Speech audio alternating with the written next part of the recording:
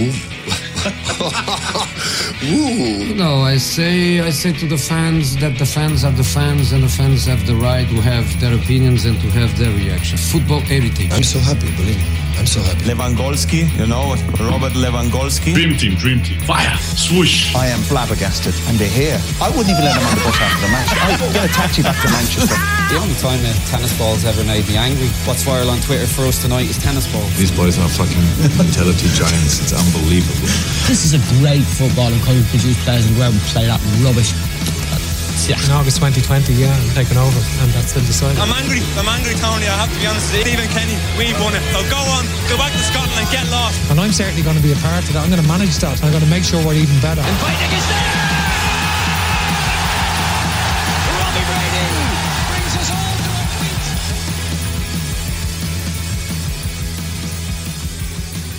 our Not feet. like this. You almost had us. We'd gotten over the booing prior to the tournament. The Rice and Grealish fiascos all water under the bridge. We were well on board with this #likeable England team led by the equally likeable Gareth Southgate with their moments of anti-racism and pro-LGBT support, but not like this. A questionable penalty against our beloved Danes, a penalty that was then missed and rebounded by Harry Kane despite a laser being pointed at Kasper Schmeichel's face. After an equaliser from an own goal, a yucky way to win a semi-final in front of a packed home ground in a tournament where the stars are aligning perfectly now for England. Well, I think I speak for everyone now when I say, sta tornando a casa a Roma, Forza Italia, Forza Italia. Hello and welcome to this week's Straight to Back podcast, the second of this big week of Euros football. Joining me as always is Phil and Enda. How are you, lads? Buongiorno, lads. Very good, espressiano. Yes, absolutely, yes. What you didn't see there was my my three fingers pinched together as I in the air. I've got the moped rocking here in the background, The espresso cups everywhere. Well, there we have it, down to the final two of our, and one of which is our pre-tournament pick, Italy facing England. And up until maybe 48 hours ago, we couldn't begrudge them a win, to now firmly begrudging them a win. Italy conquered Spain in penalties after a fantastic 120 minutes of football, where it was Spain that had us off our seats in one of the best performances of the tournament. But it wasn't enough to beat Mancini and his mustachioed assistant with the clipboard. While on Wednesday night, the Denmark dream sadly came to an end, but not after a few moments of pure and utter ecstasy, when the man-child-looking Mikkel Damsgaard finally dirtied Jordan Pickford's sheet in the tournament with one of the best free kicks I've seen for a long time. Lads, I'm sure you're all dying to get into everything England, but I think we'll have to kick off on Spain and Italy. I mean, I can't think of, or I can't remember a better tournament semi-final for a long, long time than that one. Oh, it was absolutely fantastic, wasn't it? It felt like a real treat. Like having like an incredible intensity and kind of a real fever pitch to it, but never losing out on the technical side because of it, which is nice. Because oftentimes you kind of get one or the other. You might get a bit of a cagey match that's quite good technically, or you might get fire and brimstone that's full of mistakes. But actually, on Tuesday night, check my dates. Yeah, Tuesday night, the technical quality on show, especially from Spain, in fairness, was incredible. But it was just a brilliant match. I mean, the battle between the two midfielders, you kind of had Pedri and Busquets, and there was no pass that those two lads couldn't play, and then you kind of had these whirling dervishes of Barella and Verratti trying to swarm in around them, and it was absolutely fantastic. And as you said, Spain kind of brought something to the party that they hadn't shown yet. I mean, notwithstanding that they scored 10 goals across their last group game and the quarterfinal, or the last 16 game, they probably hadn't shown that about them yet. Thought Dani Olmo was great.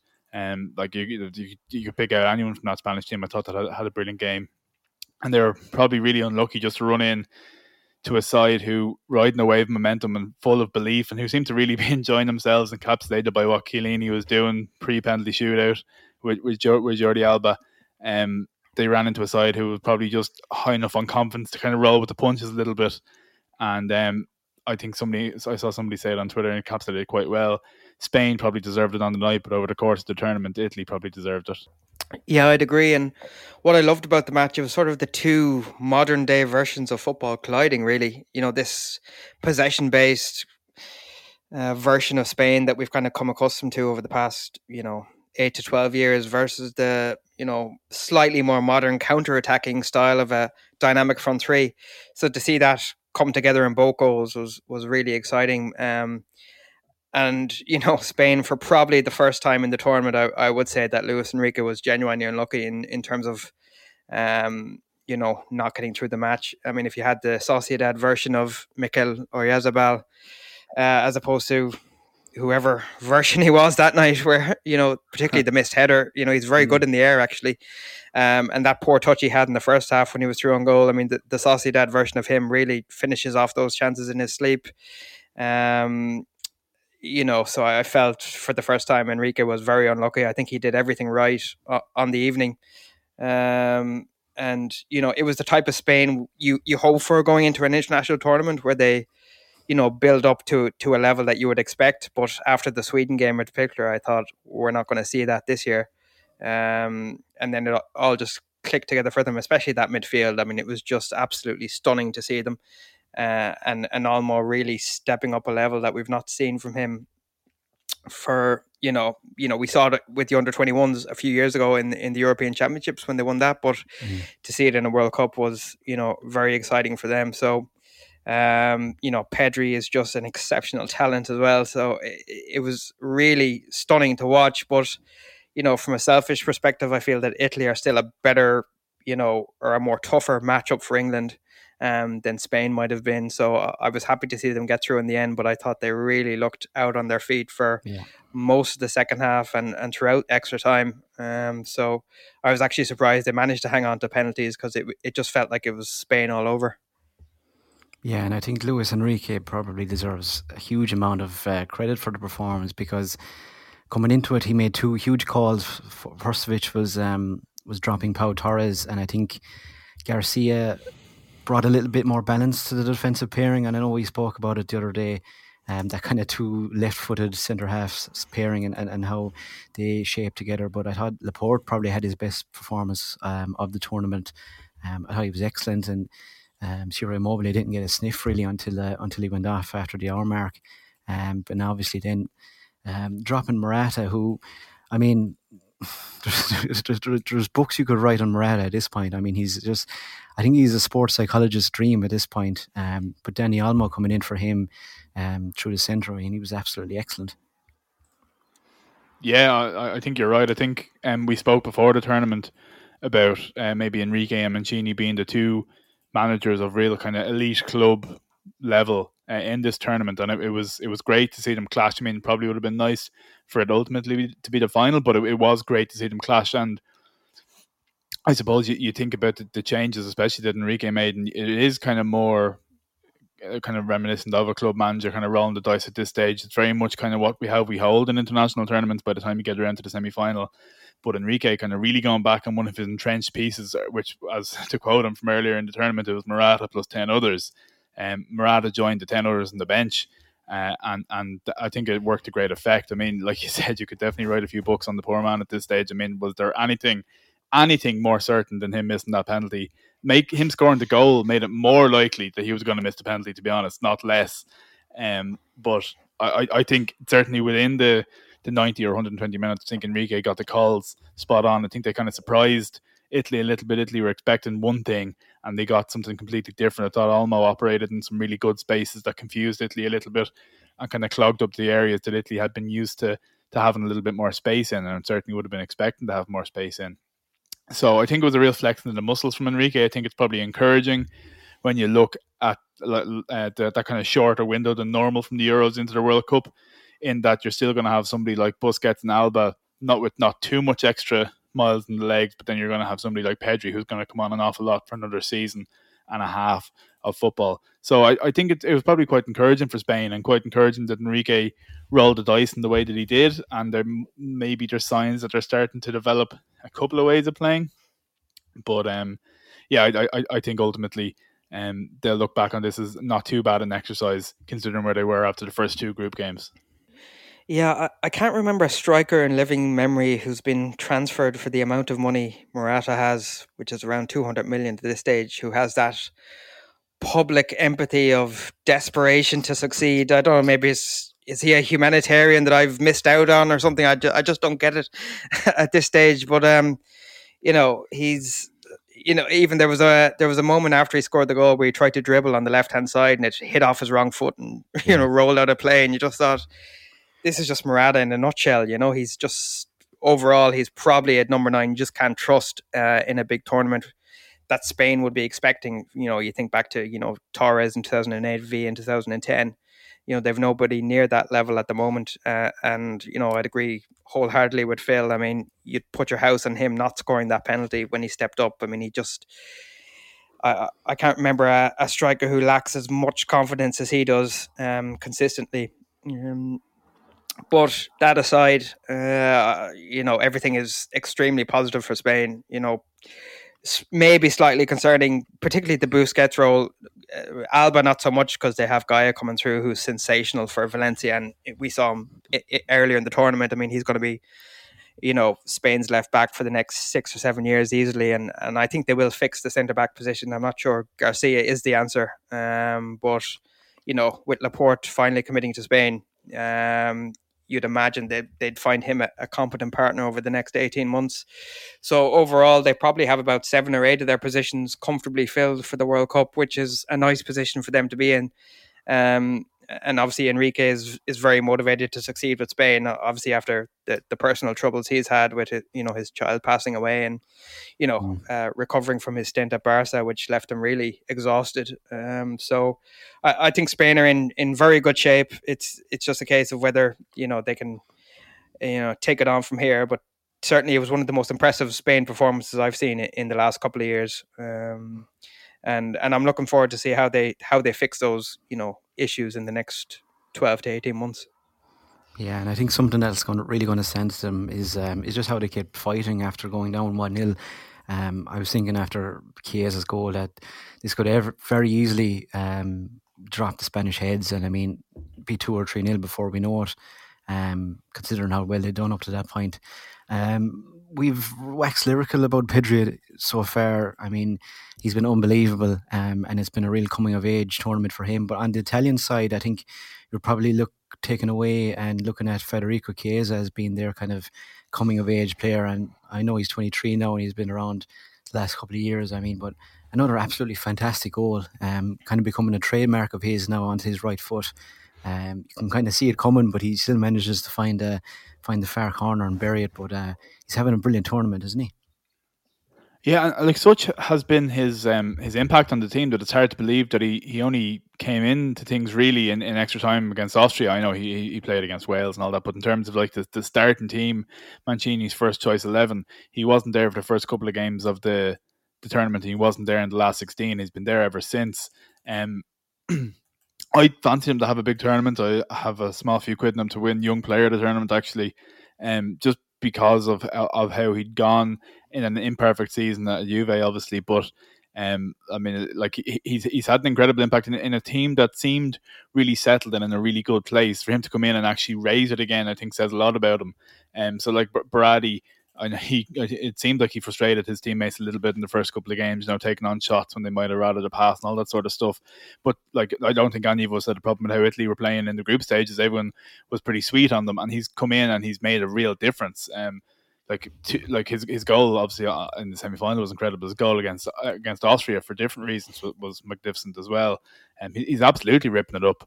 And you'd imagine he's gonna, if Italy are to prevail in the final, you'd imagine he's going to have a decent bit to say about it. Yeah, I've been really impressed with just his growth in the last 12 months. I mean, at Fiorentina, he was playing like somebody who was hyped up for a very long time and, was quite moody player to watch, would take on shots from all sorts of angles, mainly because Fiorentina haven't had, a striker to rely on in the past 2 or 3 years who was trying to take on that responsibility while playing on the wing. And I just felt he wasn't progressing to the level that people in Serie A were expecting. And when Juve did fork out on him, I was a bit surprised on that. But his development at Juve, I mean, he was their player of their season really last season, if we're being honest. Not that there was too many others who really played well for Juventus last season, but he's really developed to the extent, Bernardeschi was the great hope in Italian football 3 or 4 years ago. and a similar kind of path, if you like, from Fiorentina to Juventus, and everybody thought that he would make that step up, but he hasn't. But Chiesa really has, and his decision making has really improved. The quality of his finishing has improved, and it's a really exciting situation for both Juventus and the Italian national team to be in for the next sort of 6 or 7 years, where they can really rely on him to be their kind of main left winger going forward. And if he continues to improve at this level, he's going to be an exceptional player for Italy. Onto the penalty shootout, lads, and I mean the coin toss. If you're trying to think of huge psychological moments in sport, and there's the coin toss is where you're kind of things are the calm before the storm. Like, there's so much tension, there's a lot of pressure on the situation, and then you've little Alba and big Chiellini, and Chiellini has the biggest smile in the world, and like just oozes calmness and positivity. It's not it's a semi-final penalty shootout, and he's just laughing and joking. The little punch to the jaw and the chest. There's a brilliant picture, I don't know if you've seen it, with Donnarumma just standing a few feet away, and he just has a little wry smile, and it's like, I can't believe you're falling for this, as Chiellini just kind of laughing and joking with the referees after the coin toss. I mean, whether it had a bearing or not on the outcome, I don't know, but it certainly felt like a huge kind of psychological boost for the Italians to go in after that. Oh, it completely showed the mindset that they were in, or at least the mindset that Chiellini was trying to put them all in. I've been noticing it during the tournament, actually, as they're singing the national anthem, and obviously that's become kind of its own event within the event. But that kind of, he's nearly smiling and laughing as he comes to the crescendo of that, and he looks down the line, and he's kind of whipping everyone up into this kind of happy fever. And like it kind of struck me as kind of a different side of the same coin in his behaviour before the penalty shootout. Definitely, I think he saw how much it was pissing Alba off, because Alba was not enjoying it, and he doubled down after that. Like, he really went for it. But I think as much as what it does to Spain, it was a real kind of transmission to his side to say, listen, like, I mean, we're enjoying this, we're having the time of our life, we're here in a semi-final, nobody expected us to be here, we expected to be here, we're having great fun, let's enjoy it.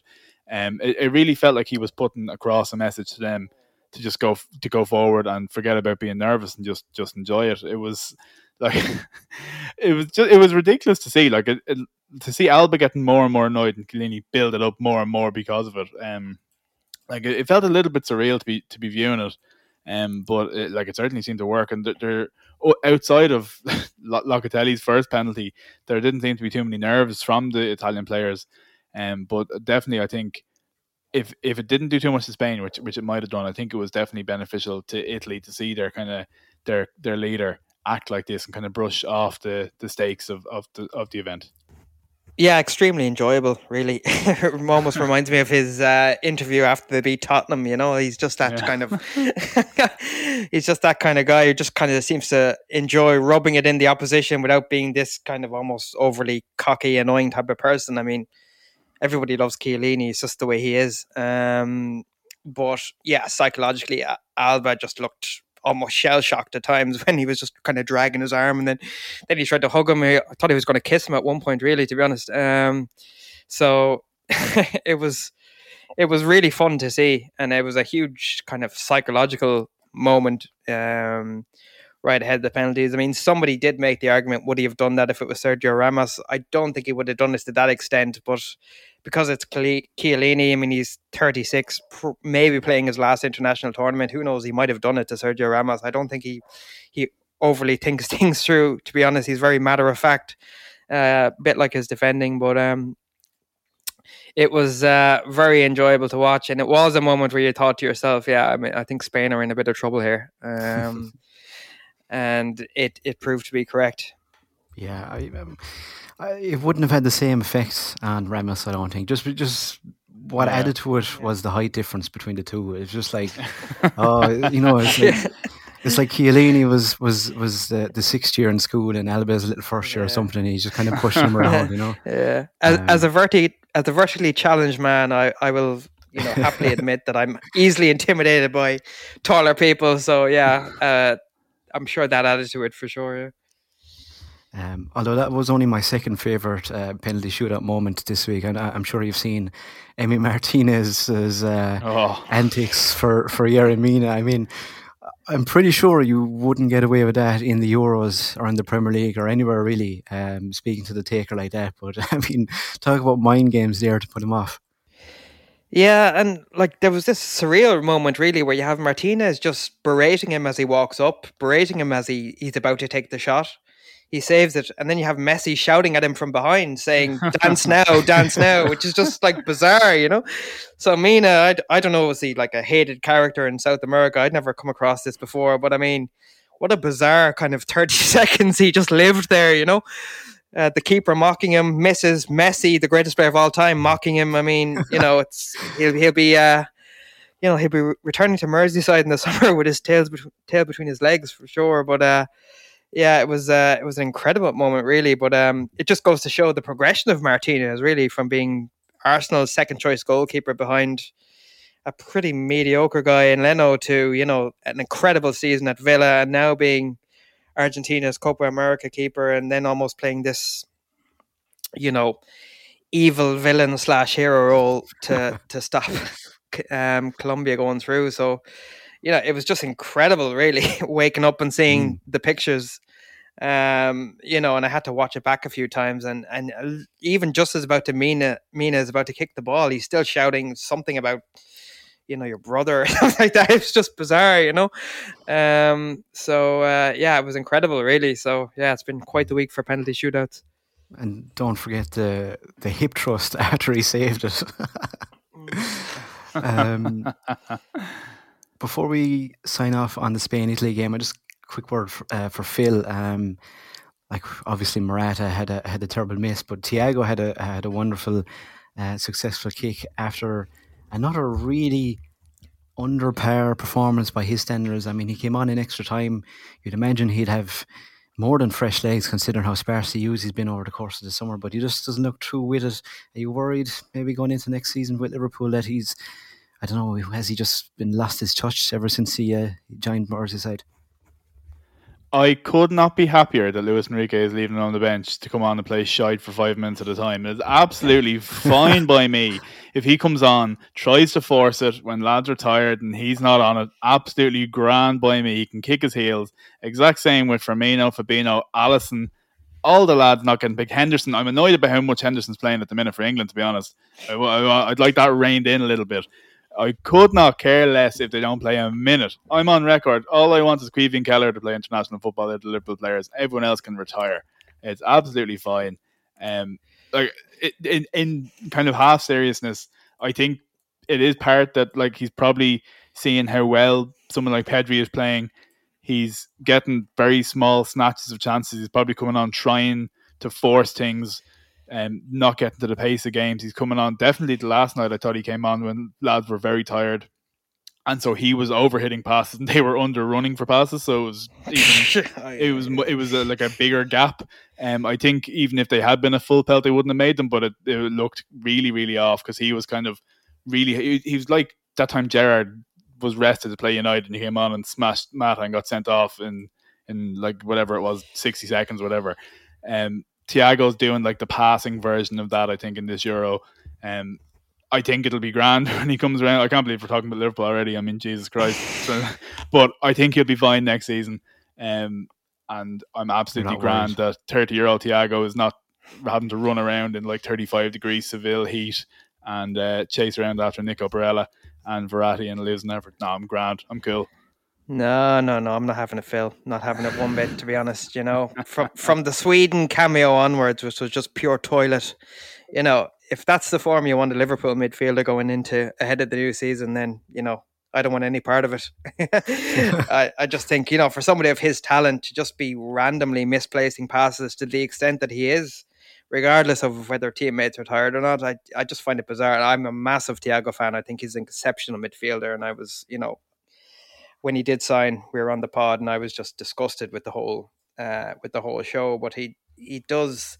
I suppose what is relevant there is you made a good point. He does seem to be just trying too hard, which is for a player of his natural ability is almost kind of, it just doesn't suit him. And that's probably contributing to these overhit passes or whatever he's trying to do, but he just seems to really be lacking confidence at the moment. And yeah, I would be slightly concerned because he's coming off the back of a pretty dodgy season. Obviously, he had a bad dose of COVID as well, which didn't help.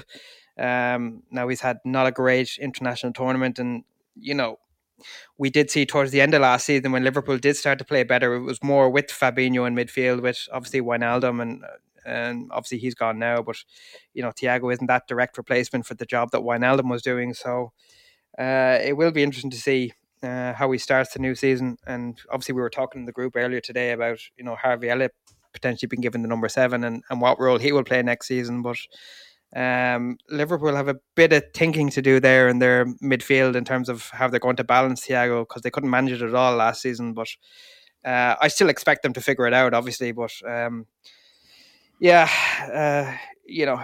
was a very disappointing tournament for him, and I think that was a big shame because I'm a huge fan of his. Yeah, and a quick word then, obviously, on Jorginho's penalty. I mean, what a penalty taker to come up and take the 5th to win the game. I'm not a huge fan of his style, particularly like seeing in a run of the mill league game. I think it is beatable, but in that kind of tense situation where he can just kind of drop that skip and just side it to the other side of the goalkeeper, who's already committed. I mean, just takes so much boil out of the pressure, and a hell of a penalty to send Italy through. On to Denmark, England, lads. And I mean, I think we were all pretty much, maybe heart said Denmark, head said England. And I think, after the first 25 minutes, Denmark were really, really impressive. I think they were probably even keeled with England up to that point. England hadn't created many chances, or Denmark had kept the same team, and there was a kind of an equally feeling that if we did continue deep into the second half like this, that tired legs might start to appear and England might just kind of pick them apart like they did against Germany.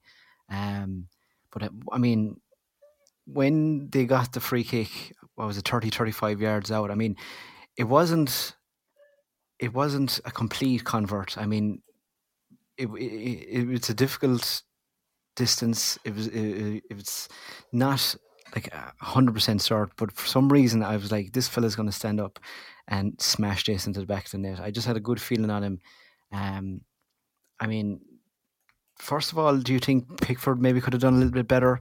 I was a little bit critical of him. I think some goalkeepers were kind of saying that he actually did quite well to get as close as he did, considering the whip on the ball. Whereas, I'm just thinking, like, if that's Alisson or something like that, and it's that close to the centre of the goals, you're probably hoping he's going to save it. But a hell of a free kick. And quick mention also to Damsgaard, who looks like the oldest 21-year-old ever, I think, with that haircut. Whatever angle you look at him, I don't know, is he 60 or 21? But there you go, hell of a free kick, and not a bad way for Pickford to concede his first goal. Yeah, it reminded me actually of the way David Luiz strikes free kicks. Like, it was the kind of straight run up to it and kind of almost like a side foot on it.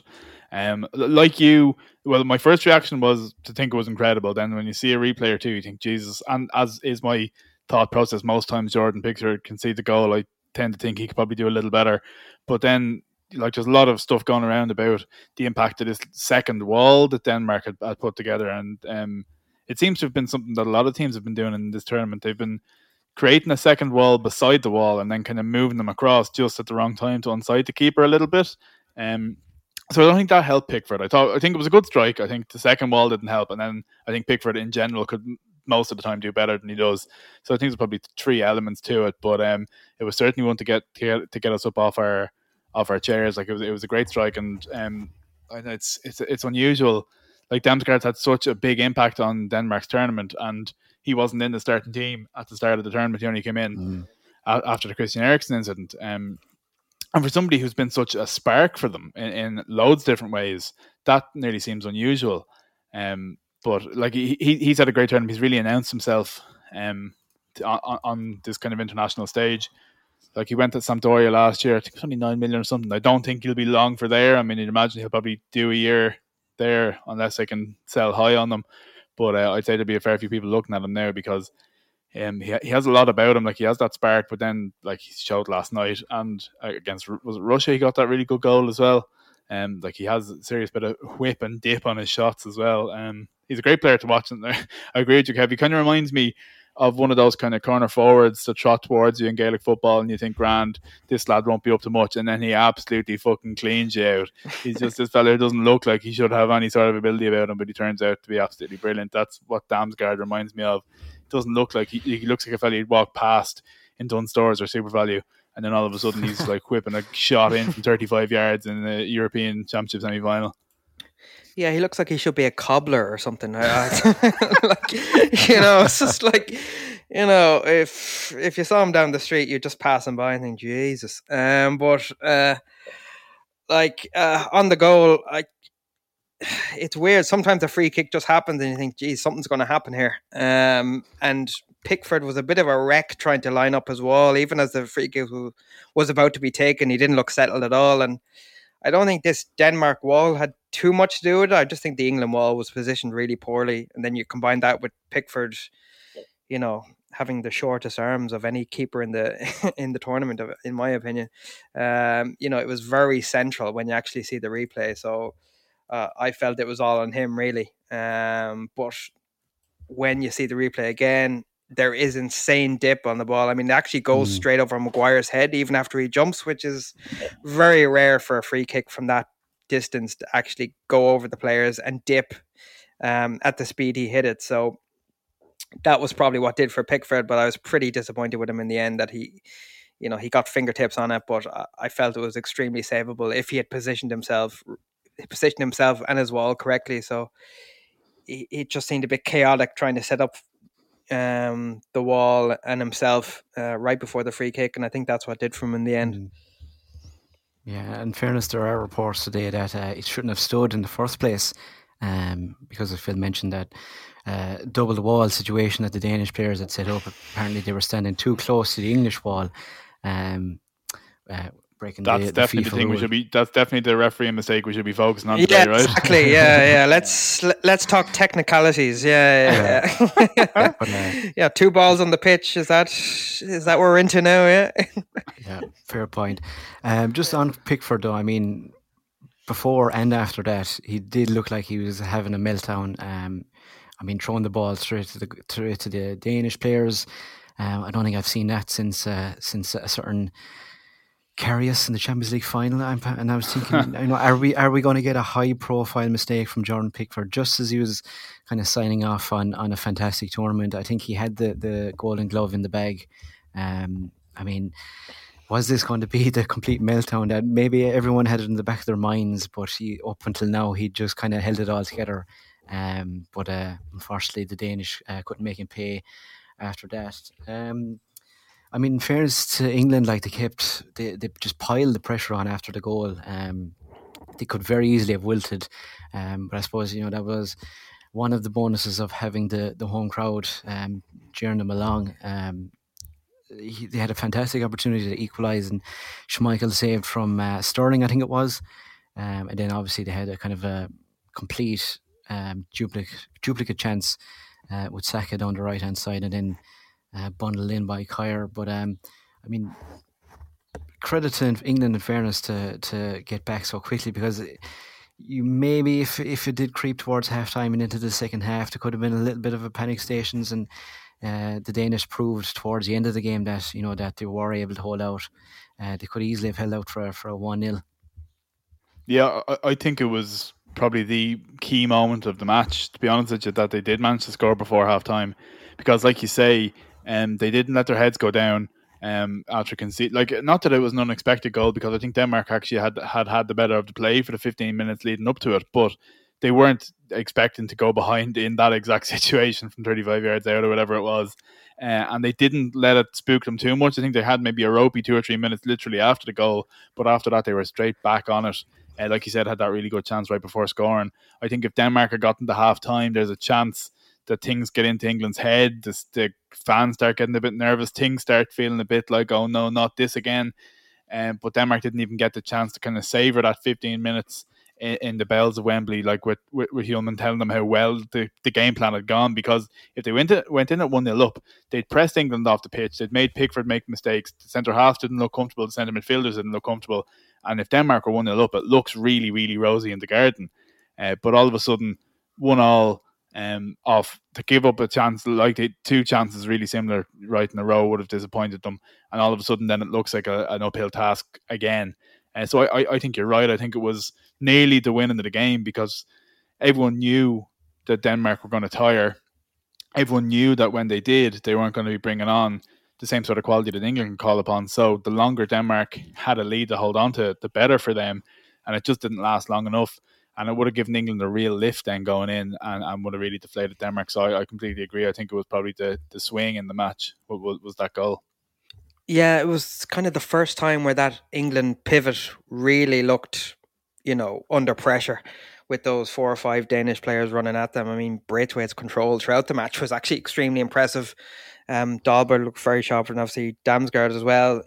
So that kind of period of 15 to 35 minutes, Denmark were pretty much all over them, to be honest. And it's the first time we've seen England wilt, and they did concede in that period. I suppose what was impressive is that they did manage to stem the flow and counter back with that Sterling chance first, and then to keep it going. I mean, we've seen a lot of Kane's playmaking ability in the past 2 to 3 years, but dropping deep in that pass through to Saka was just immaculate, really, for the equaliser. And that's what this England team has now, compared to maybe, a few years ago, where they probably would have wilted and not found an equaliser before half time. There's just a bit more character and confidence in this England team, and getting the equaliser before half time, I'd agree with Phil, that was the game, really. I couldn't really see Denmark being able to launch a counter-attack similar to what they did in that first half, in terms of putting on that type of pressure, attacking that England pivot and back four with that type of pace. And they really just tried to hang on as much as they could, to the point where they're pretty much playing for penalties for the last hour or so. And perhaps slightly unfortunate with the decision, which we might get to. But that aside, I think England were pretty worthy winners in the end. And it's probably made for a more interesting final anyway. But I think Denmark were very, very impressive, and, showed a lot of people what they're about as well, which is probably the best we could have hoped for, really. Before we do get to the penalty situation, on the Danes, I mean, do you think they were a little bit hasty with their changes in the second half? I mean, Damsgaard and Dahlberg both went off at the same time, just after the hour mark. And, I mean, Poulsen came on, didn't really impact the game at all. I thought he was very poor, especially in extra time, as Denmark tried to kind of lift themselves somewhat to get forward. And Christian Norgard came on for Dahlberg and didn't do a whole pile either, although he did kind of shore up the midfield in places. I could see why they made the changes. I mean, they wanted to add a little bit of defensive solidity and, bring on fresh legs, because they were starting to wilt. But it just felt a little bit early for me to be taking off 2 of your best attacking players at that point. Yeah, I'd agree with you. I was quite surprised to see them come off in the double switch. When they did, was it like 67 minutes or something? It felt quite early to be kind of putting in the low block and battening down the hatches. I completely agree, especially when, Poulsen for Dahlberg probably is as close to like for like in terms of quality that they had in their substitutes. But taking off Dahlberg and Damsgaard in one fell swoop. I mean, even staggered them 6, 7, 8 minutes apart. Like it really just felt like Denmark were ceding the game to England, and we're saying this is all about hanging on here grimly as much as we can. Like they were unlucky. Christensen tried to play on for as long as he could. Delaney, who I thought was absolutely excellent, ran himself into the ground and had to come off. But I do agree with you. I think those 2 changes specifically together felt a little weird, and it did feel like offering up the rest of the game and admitting basically we're not going to have anything to link here. We'll try and hit Poulsen and we'll see if he can hold it up. But like they didn't have anything to offer, and I think they were basically admitting so when they were taking Damsgaard and Dahlberg off. So no, I'd have to agree. It felt like an odd one at the time, but I suppose Hillman will say his hands were tied and he was trying to hold on to what he had.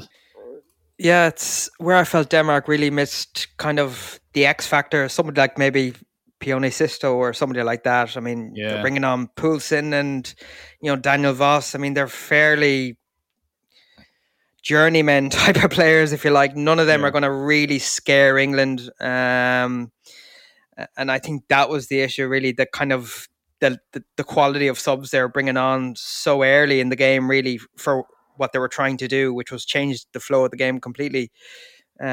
Just wasn't really what they required. And I think that was what cost them in the end. I mean, obviously Poulsen's very experienced with Denmark and Leipzig, but he hasn't had a great tournament. I know he scored against Belgium, but his confidence, is very, very brittle.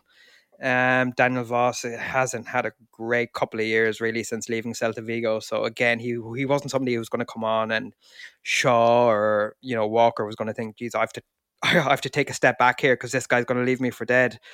He's more of almost like a defensive wing back at this stage of his career. So I think nothing about Denmark substitutions, even though they were, I mean, you could say they were brave in terms of their timing in trying to change the game, which, in theory I'm all for, but I just don't think the quality was good enough for what they were bringing on. And, maybe even somebody like Cornelius could have, been a bit more of a target man rather than Poulsen, who, doesn't really play great up front on his own. He's always been somebody who's played in a front two with Werner, for example, or a front three. So, yeah, it wasn't really going to change anything England were doing at the time, which was pretty much what Denmark were hoping for. And the only surprise really was that England didn't finish it off in the 90 minutes. Yeah, and it took the penalty for them to finally break the deadlock in extra time. I mean, the reaction to the penalty, I mean, obviously no surprise who thought it was a penalty and who didn't think it was a penalty. I think you can draw a nice neat line down the Irish Sea to divide if you want to. Although I was surprised to see on Twitter this morning that Kevin Doyle was on the favour of penalty. He wasn't on the RTE panel, so I wonder if he would have had the same opinion with a very vehement Didi Hamann next to him. But I mean, to me, like, I don't think you can argue that it was a very, very, very soft penalty. To me, like, there are 2 points of contact, the first of which was Mela. I think at that stage, it kind of looked like Sterling was already beginning to go down before Mela touched him. And then he kind of, by going down, he kind of barged into Jensen slightly. But at that point, he was already halfway down to the ground.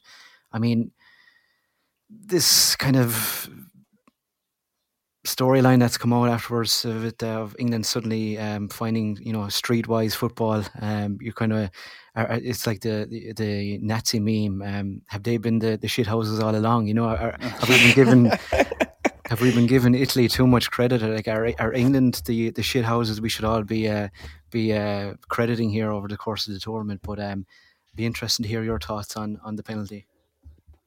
Like, first and foremost, I have absolutely no issue with what Raheem Sterling did, right? It is 100% part of football, and I would be a total hypocrite if I sat here and saw Mohamed Salah and Sadio Mane do exactly the same sort of thing and turn around and say I had a problem with what Raheem Sterling did. The issue I have is that there is a man sitting in a little room in Switzerland who has the power to say to the ref, just go over to the monitor and check that this decision you're making, which is going to decide the biggest game of the tournament so far for these players and the biggest game of some of their lives, just go and check that. I don't understand why. Like, I know there's this kind of tortured decision about what's clear and obvious, and I know refs are probably loath to undermine themselves in that they don't want to set a precedent of having to look at every penalty. But like, this is a penalty in extra time of European Championship semi-final that is soft at best. And to not even go over and have a look at it. Like, he can come back and say, I definitely think that's a penalty. And at least then, I'm still going to disagree with it, I think. But at least I'll have some respect for the process. It just makes the whole situation a lot more palatable. I mean, soft or not, if he does take that second look, you're thinking, okay, fair enough. The referee's looked at the slow motion. He's considered it a second time. But the fact that he didn't get sent over to the monitor at all in extra time of a semi-final, I mean, that just blew my mind. Yeah. And like, I've seen this narrative a little bit today that, like you said, England learned the dark arts and diving is part of the game. I don't see people being annoyed at Sterling. You know, it's not that. It's being vexed at the idea that the technology isn't being utilized properly. There was like, well, I wasn't going to say his name. I can because I doubt he listens. But Jacob Steinberg, the Guardian journalist, wrote out a list of bad or wrong decisions that England were on the wrong side of, and was like, I hope you were as outraged about all these. It's like, well, the problem is, Jacob, that there wasn't a little man in a room in 1998 to look over David Beckham's red card. Like, my problem is that the VAR wasn't implemented, not that Raheem Sterling went down too easily. I cannot believe the discourse that has come out about it, and the lines people are taking to defend it. Like, even like the XG crowd and a lot of people who I have a lot of time for were like, well, what do you expect when you've got a low XG and you put in a low block and you let your opponents run into your box a lot? Sometimes random events will occur. Like, that's fucking ridiculous. That is a ridiculous argument to try and rationalise the fact that you got a penalty that I don't think was a penalty to get you through.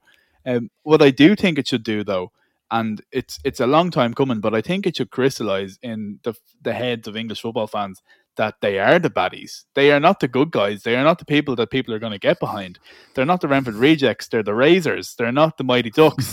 They're the Hawks. They're not the Jamaican bobsleigh team. They're the East Germans. They are the baddies. They're the people that people don't want to hate. Like, bad boy Pistons, Phil here. Yeah, bad boy Pistons. Yeah, exactly. Embrace it. Stop trying to make everyone like you. Stop trying to make everyone like your song about football coming home. Embrace the fact that you get this sort of decision. Embrace the fact that there was no own goal that got you level. If I was an England fan, I'd be saying I hope that Harry Kane scores a handball goal in the last minute to win it. Embrace it. Roll with it. Like, actually embrace the fume of people like me who got really annoyed last night, and embrace the fume of people like me who was accused of hating English people on Twitter before the match last night. Like, take that and like enjoy it.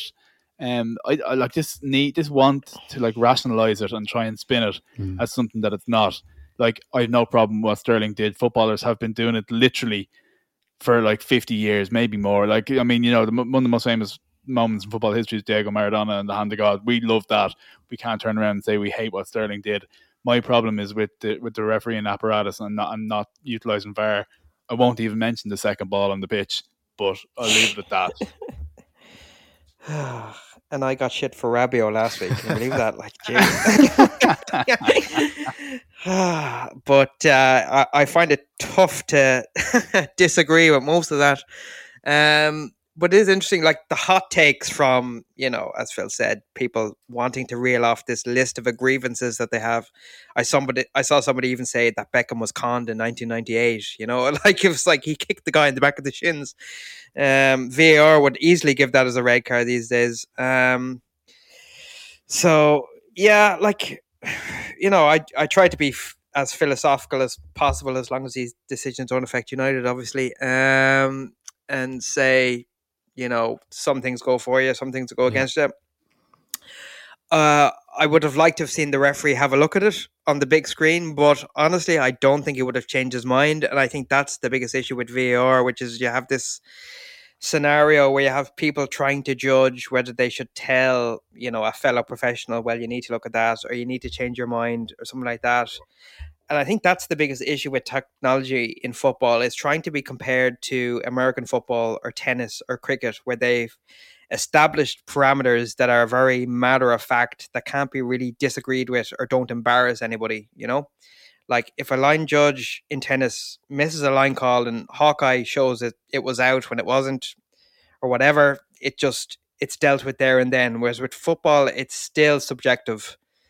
And that's the biggest issue. So you have a guy sitting there looking at the screen thinking, well, do I tell another guy to sit there or to run over, look at the screen, when I think he was probably right anyways? I'll let his decision stand because it'll be too much hassle either way, or we'll get, you know, criticized for taking 3 or 4 minutes to make a decision.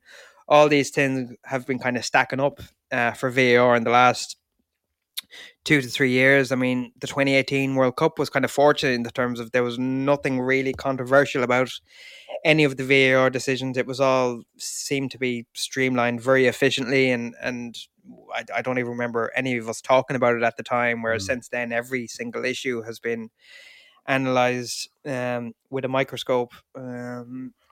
You know, looking at it, I feel that if he had to look at the screen, it probably would have shown one player contact him and then another player contact him, and he would have gone down. And I don't think the decision would have been overturned. And it's very similar to a lot of the penalties United have gotten in the past 2 to 3 years. So I can't turn around and say, well, this is a disgrace, or, it is gamesmanship. That's what it is. But that's the game. It's very... I think back to Damien Duff in 2002 against Spain. I mean, he was waiting for that touch to come, and as soon as it did, he just went down, and the ref had to give it. So that's been going on, as Phil said, for a very, very long time. And when it goes in your favor, you absolutely defend it, and when it goes against you, you're outraged, and that's kind of the beauty of the game, really. So, but it's just a shame that we have brought in this technology now, and it still doesn't really seem to have a solution in terms of how to, make a decision on these situations where somebody is playing for a penalty. I mean, what are the parameters that are in place for somebody like that in terms of they're waiting for the contact? They're probably already going to go down. They have no interest in, completing the cross or making a pass. They're just waiting for that contact to go down in order for the ref to give a penalty. And, this is a situation that will continue to go on as long as VAR is in place, really, because at least when it wasn't, you just had to accept the decision. But now it's there where we have situations where we do analyze and say, why didn't he look at this? And VAR should have overturned that. So it's a very difficult situation that football has found itself in now, similar to the 1 millimeter offsides and, somebody smashing a ball at somebody's hands from 2 yards out. It's VAR was rolled out without any sort of decent guidelines in terms of how it's going to improve the game, really, and make it a better spectacle. In terms of it's just caused more debate, really, and more confusion, and none of us are none the wiser, really, in terms of why the referee wasn't just called over to have a look at that, just to at least make us happy that he could stand by his decision after reviewing it. So yeah, it's something that's not going to go away, but trying to be as philosophical as possible today, I could look back and think, yeah, I could see potentially why it was given. And, I don't think he would have changed his mind if he looked at the screen, just from everything that we've seen from VAR. Yeah. The penalty itself then, I mean, Kane so bad that Schmeichel somehow managed to dive past it.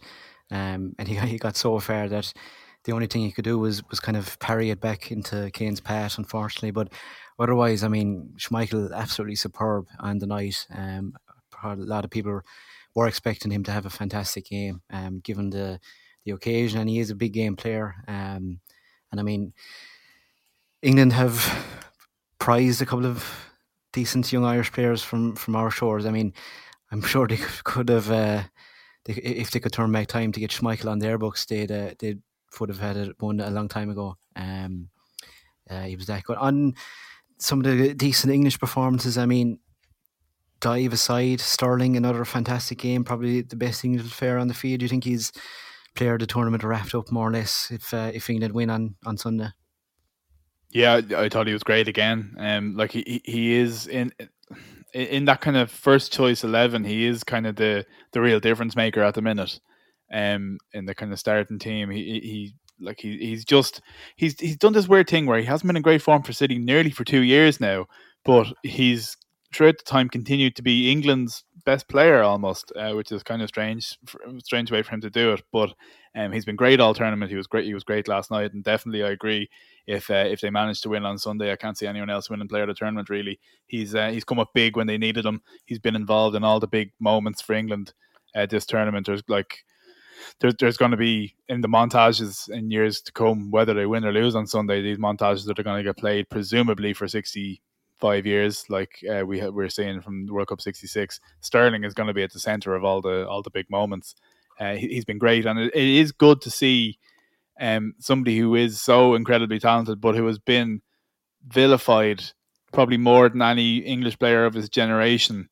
It's great to see him have this moment. It is sickening to see the people who turned around and scorned him for going on holidays or buying his mum a house or having a big sink, now praising him. But it is also great for him to have this kind of moment where in the first game of the tournament, ITV asked him how he justified his selection, and now he might win player of the tournament. So I'm delighted for him on a personal level for him to have had this impact. As you said, penalty aside. But yeah, like I can't see, if England do triumph on Sunday, I can't see anyone else beating them to player of the tournament. He's been great. Yeah, I'd agree 100%. I mean, I know they're doing around the lot these days, but some of the headlines were absolutely outrageous. I mean, footy idiot and all these sort of things. I mean, the misunderstanding about the gun tattoo, etc. And once Piers Morgan gets involved, it's pretty cringeworthy. But for him to get through all of that, and I remember watching an interview with him, I think it was before the 2018 World Cup, where at one point he said, I don't know if I should even leave the house anymore because there's nothing I can do. There's nothing these people want from me except these negative headlines. So for him to be, the standout for England in the tournament, when there are fans booing them, taking the knee because of that misunderstanding, and I know we discussed that before the tournament, but ultimately they have a phenomenal Jamaican-born footballer who's, producing for England. I mean, it's a great story as far as I'm concerned. Has come through the youth ranks at English football clubs, played well for Liverpool, got the big move to City, and has succeeded pretty much for the last 7 or 8 years in his career, almost flawlessly, really. He's had dips in his form for sure, but to see him play as well as he is now, and with the fluidity of his game, it's something so rare for an English footballer to have. Going back to late 90s, early 2000s, it was very rigid in terms of how English footballers played, even with the quality they had in midfield. In terms of the wingers and the forwards, they were all very traditional, but Sterling is such a modern player where he can just move across that front three seamlessly. And he really ties everything together for England. And his link up with Kane and Shaw and Mount, he just seems to be on the same page as everybody else, and absolutely the player of the tournament for me. And I hope it all goes well for him on Sunday as well, because he's a phenomenal talent, and I think he deserves all the success he's had. Absolutely. Before we sign off in this game, just a quick word on Denmark overall. I mean, just an incredible story. I mean, the Finland game feels so long ago now, when Christian Eriksen went down, and the emotion in the aftermath was so powerful. And thanks be to God, he seems to be doing well and is back on his feet already, which is absolutely fantastic to see. I mean, it is a pity they didn't get to the final, but I think, they had a run that was absolutely fantastic. You can't take anything away from them overall. I mean, we had Kenneth from Denmark on a couple of weeks ago, who just kind of oozed that Danish positivity and class. And I mean, just a fantastic story, really, overall. I mean, they showed that, beyond Eriksen, they're a hell of a team, which was probably something that was overlooked slightly going into the tournament. One that was probably knocking on the door of that kind of top tier of 10 or 12 sides in the world. But, I mean, to do what they did after seeing their teammate and colleague and friend go down like that in that first game against Finland, to go into a European semi-final is just remarkable. Completely. I know Kenneth was at pains to point out to us that Denmark's run to the quarter-final wasn't necessarily something that was just powered by kind of a do it for Christian Eriksen sort of mood around the camp, in that before the tournament they probably fancied themselves to make it this far. Like you said, they're like the 10th in the world rankings. Like, this point that our team is Leicester, Chelsea, Dortmund, Spurs, Nice. There's Atalanta in there. There's Sampdoria. So there's loads of really high quality clubs in that squad. But you can't overlook the psychological impact that they would have had in that first game. Having to watch their friend pass away in front of them to be resuscitated, and like in a footballing sense, to have lost that first game, like, if you strip away the psychological impact of having to actually just go back to the same stadium and do it again, and run things back, they were actually in a bad position in football terms. They lost to the weakest team in their group. They were really behind the 8 ball, and to turn it around from where they did, and to get to a stage that they probably hoped they could get to with a fair wind with Christian Eriksen, to do it without him, with everything that happened to them, it absolutely has to be applauded. And I know it didn't have quite the fairy tale ending that 1992 had, but I think, like, when they look back on this with a little bit of distance, they will really appreciate what they've done. And if you listen to Kenneth on the podcast and the way it brought the country together around a team, I think that could be a lasting legacy for it, which is really great. Yeah, again, it came across my timeline today. Just that image of them clenched together, protecting Ericsson and that view, which we've seen previous pictures of players who have collapsed on the pitch in the past. We've never seen a whole team just unite around them to protect the view, so nobody could see what was actually happening at the time. It was just a staggering moment, really, and certainly something that will stick in my mind for a very, very long time. And then to have to go back and play the rest of the game an hour later was just absolutely bizarre. And then to lose the next game against Belgium, I mean, I just thought they would pack up and go home at that stage. But, you mentioned with Kenneth at the time, the atmosphere in Copenhagen stadiums when they were playing those home games, still was a lot of hope that Denmark could produce something, not just for Ericsson, but just for themselves in the past 2 to 3 years of success they have had as a football team, as we well know, having suffered at their hands plenty of times. So it was really great to see them turn it around. And as Phil said, there's a huge amount of talent in that squad, and it would have been a big shame if it had been wasted this tournament. And I think there is a lot more to come from them. It was great to see them even yesterday perform so well for so long against England, even though for the second half they were out in their feet completely, and the lack of squad depth did show in the end. But yeah, certainly the story of the tournament by far. And I was delighted to see them kind of overcome the trauma really of that incident, and that it didn't define their tournament in a negative way. It's defined it in a positive way. And we hear that Ericsson has been invited to Wembley on Sunday for the final, which will be a great moment for him as well, obviously being a former Spurs player. So it's all kind of a relatively happy ending, as much as it could be for him. So looking forward to seeing what Denmark can produce in the future, but also to link it back to Ireland a little bit, a country who has a similar type of population, and who would have been a similar footballing stature of the last kind of decade or so in terms of where they're positioned in the rankings and stuff. It does give a lot of potential positivity for us in terms of what we can achieve if we can tie it all together. Obviously we don't have their level of involvement in terms of top European teams at the moment, but they've always been a very inspiring nation, and have always punched above their weight, and I think they give a lot of hope to other countries as well who can achieve similar. So yeah, we'll always be one to root for Denmark. On to the final then, lads, on Sunday in Wembley, of course. It's going to be Italy's 10th major tournament final. They've had 6 World Cups and 4 European Championships, whereas England's first ever appearance in the European Championship final, and obviously only their second major tournament final after 1966. What are you going to be expecting out of this game? I mean, I expect it'll be relatively cagey. I imagine Southgate will keep to what he's established at this point with Rice and Phillips, and be nice and compact and pragmatic. Italy, I mean, more of the same from them, I suppose, with that 4-3-3. You'd imagine they'd start more or less the same as what they did against Spain. It feels a little bit more even than maybe you would have expected coming in earlier in the week with a potential Italy and England final. I probably would have had Italy slight favours, but it does feel like this could be another long drawn out game, maybe even to extra time and penalties. Yeah, I think a lot of what you said there is bang on, Kev. I think there's nothing surer than Southgate is going to stick with the tried and trusted and what's gotten him this far. He's made no secret about the fact that he's modelled this team on France 2018 and Portugal 2016. So I think what he's going to do is what he's done all tournament, which is keep it really tight and rely on people like Sterling and Kane to make the difference up the top.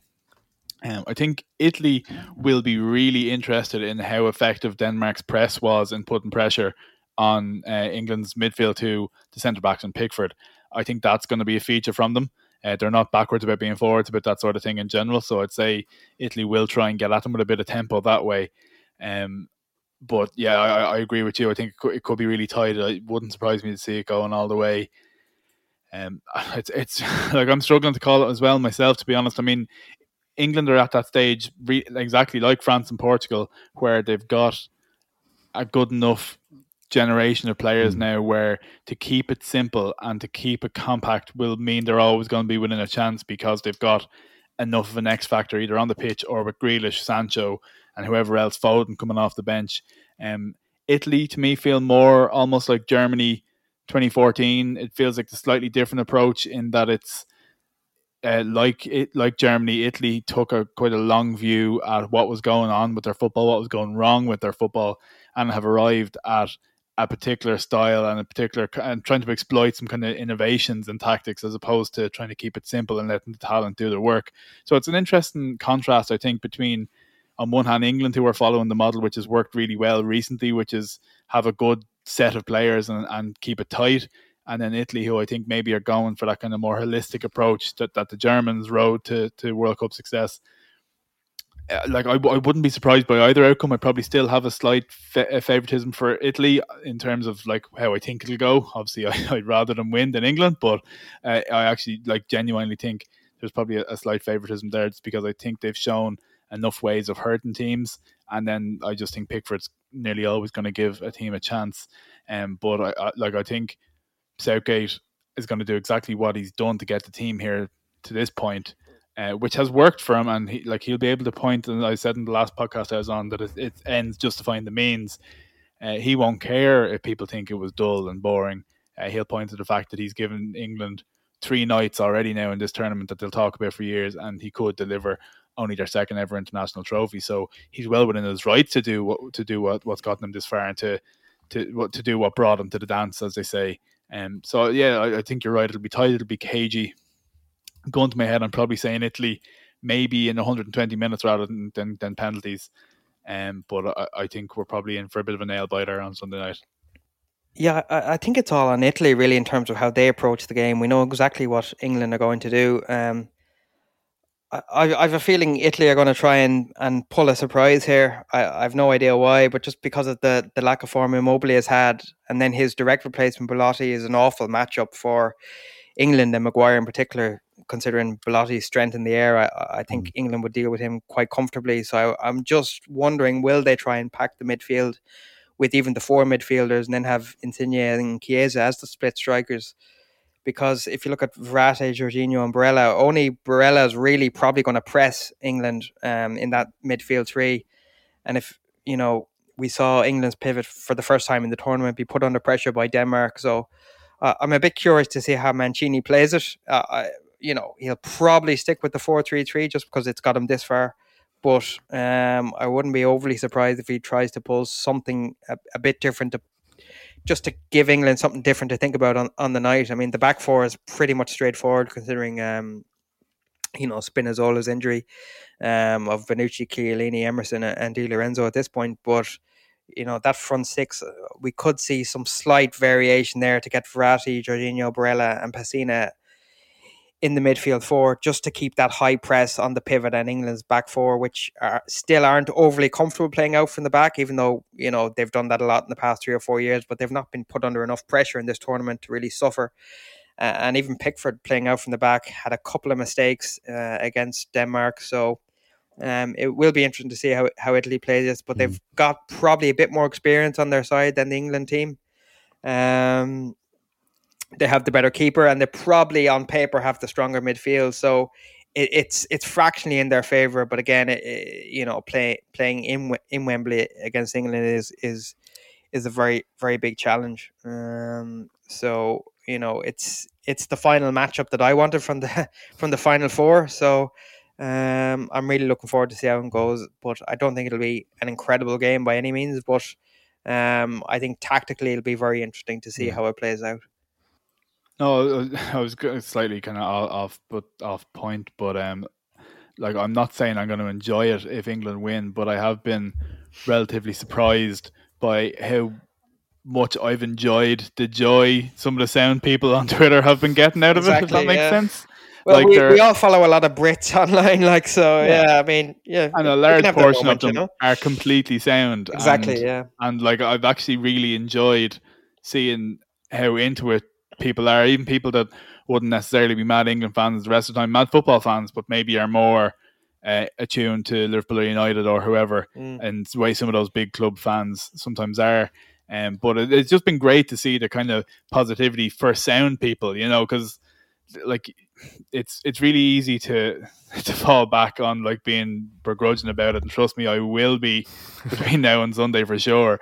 But it is also nice to see the kind of, and be reminded even of the lower scale stuff that we get, like Robbie Brady's goal, 2002 World Cup, before my time, but Italian 90 most obviously. Those kind of like nation unifying moments that don't come along that often.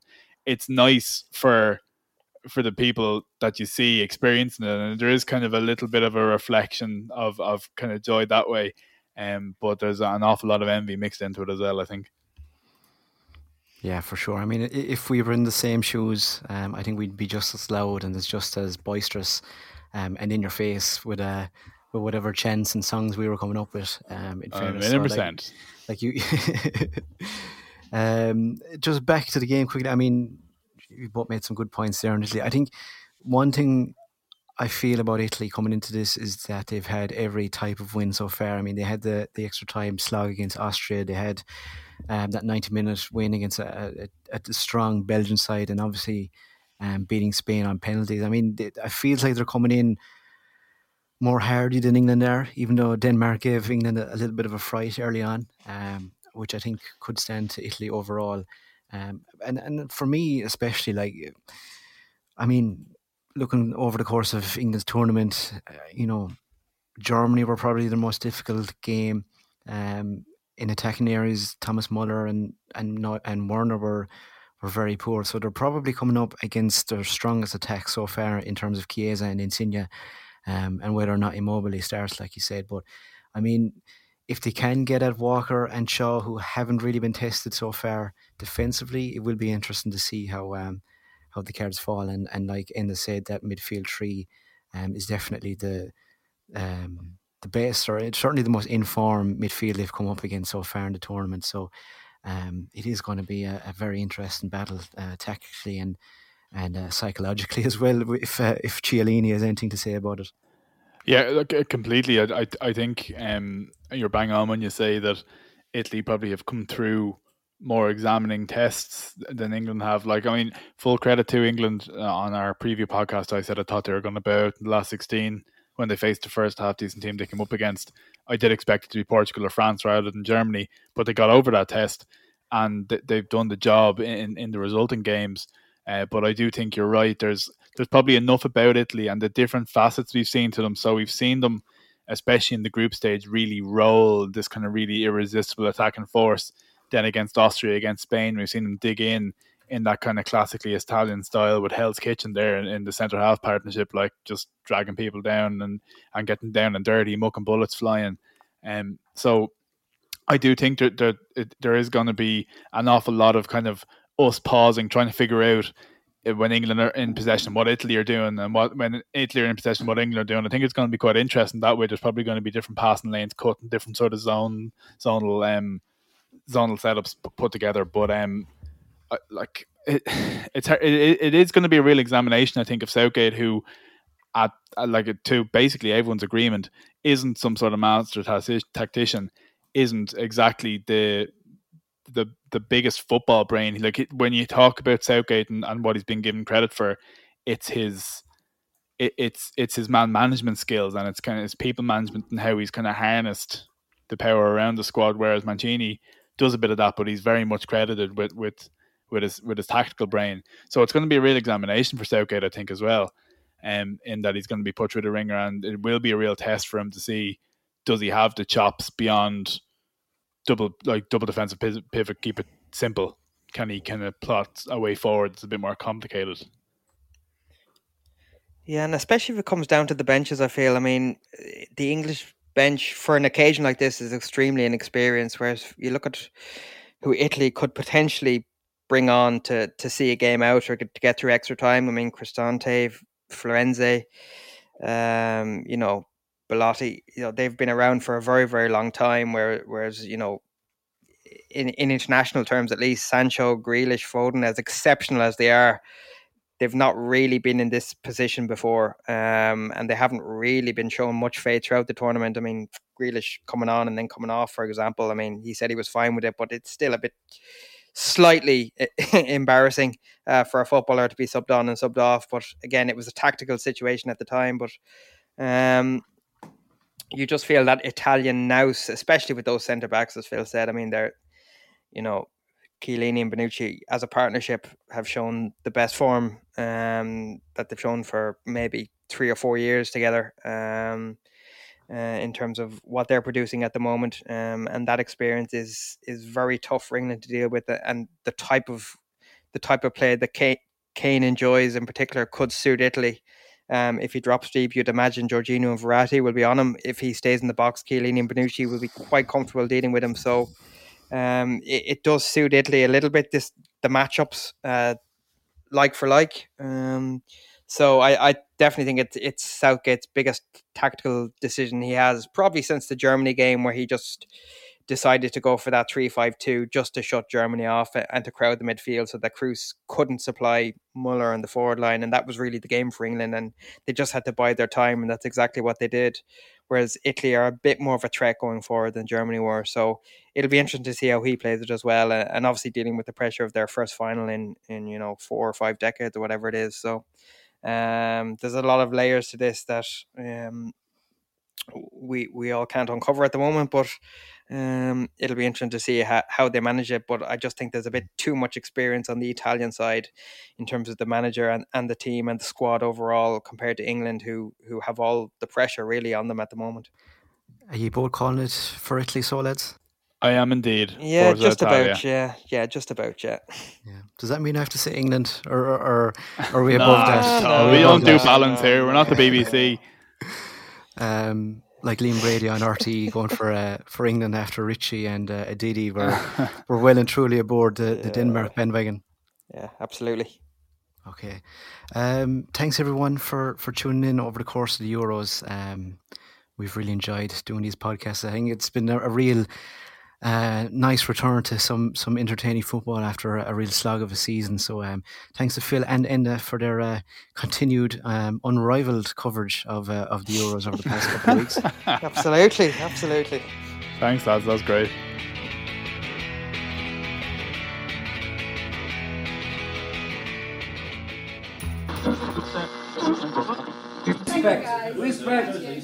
Respect, man. Respect. So we leave it there, so okie doke. Good night and God bless.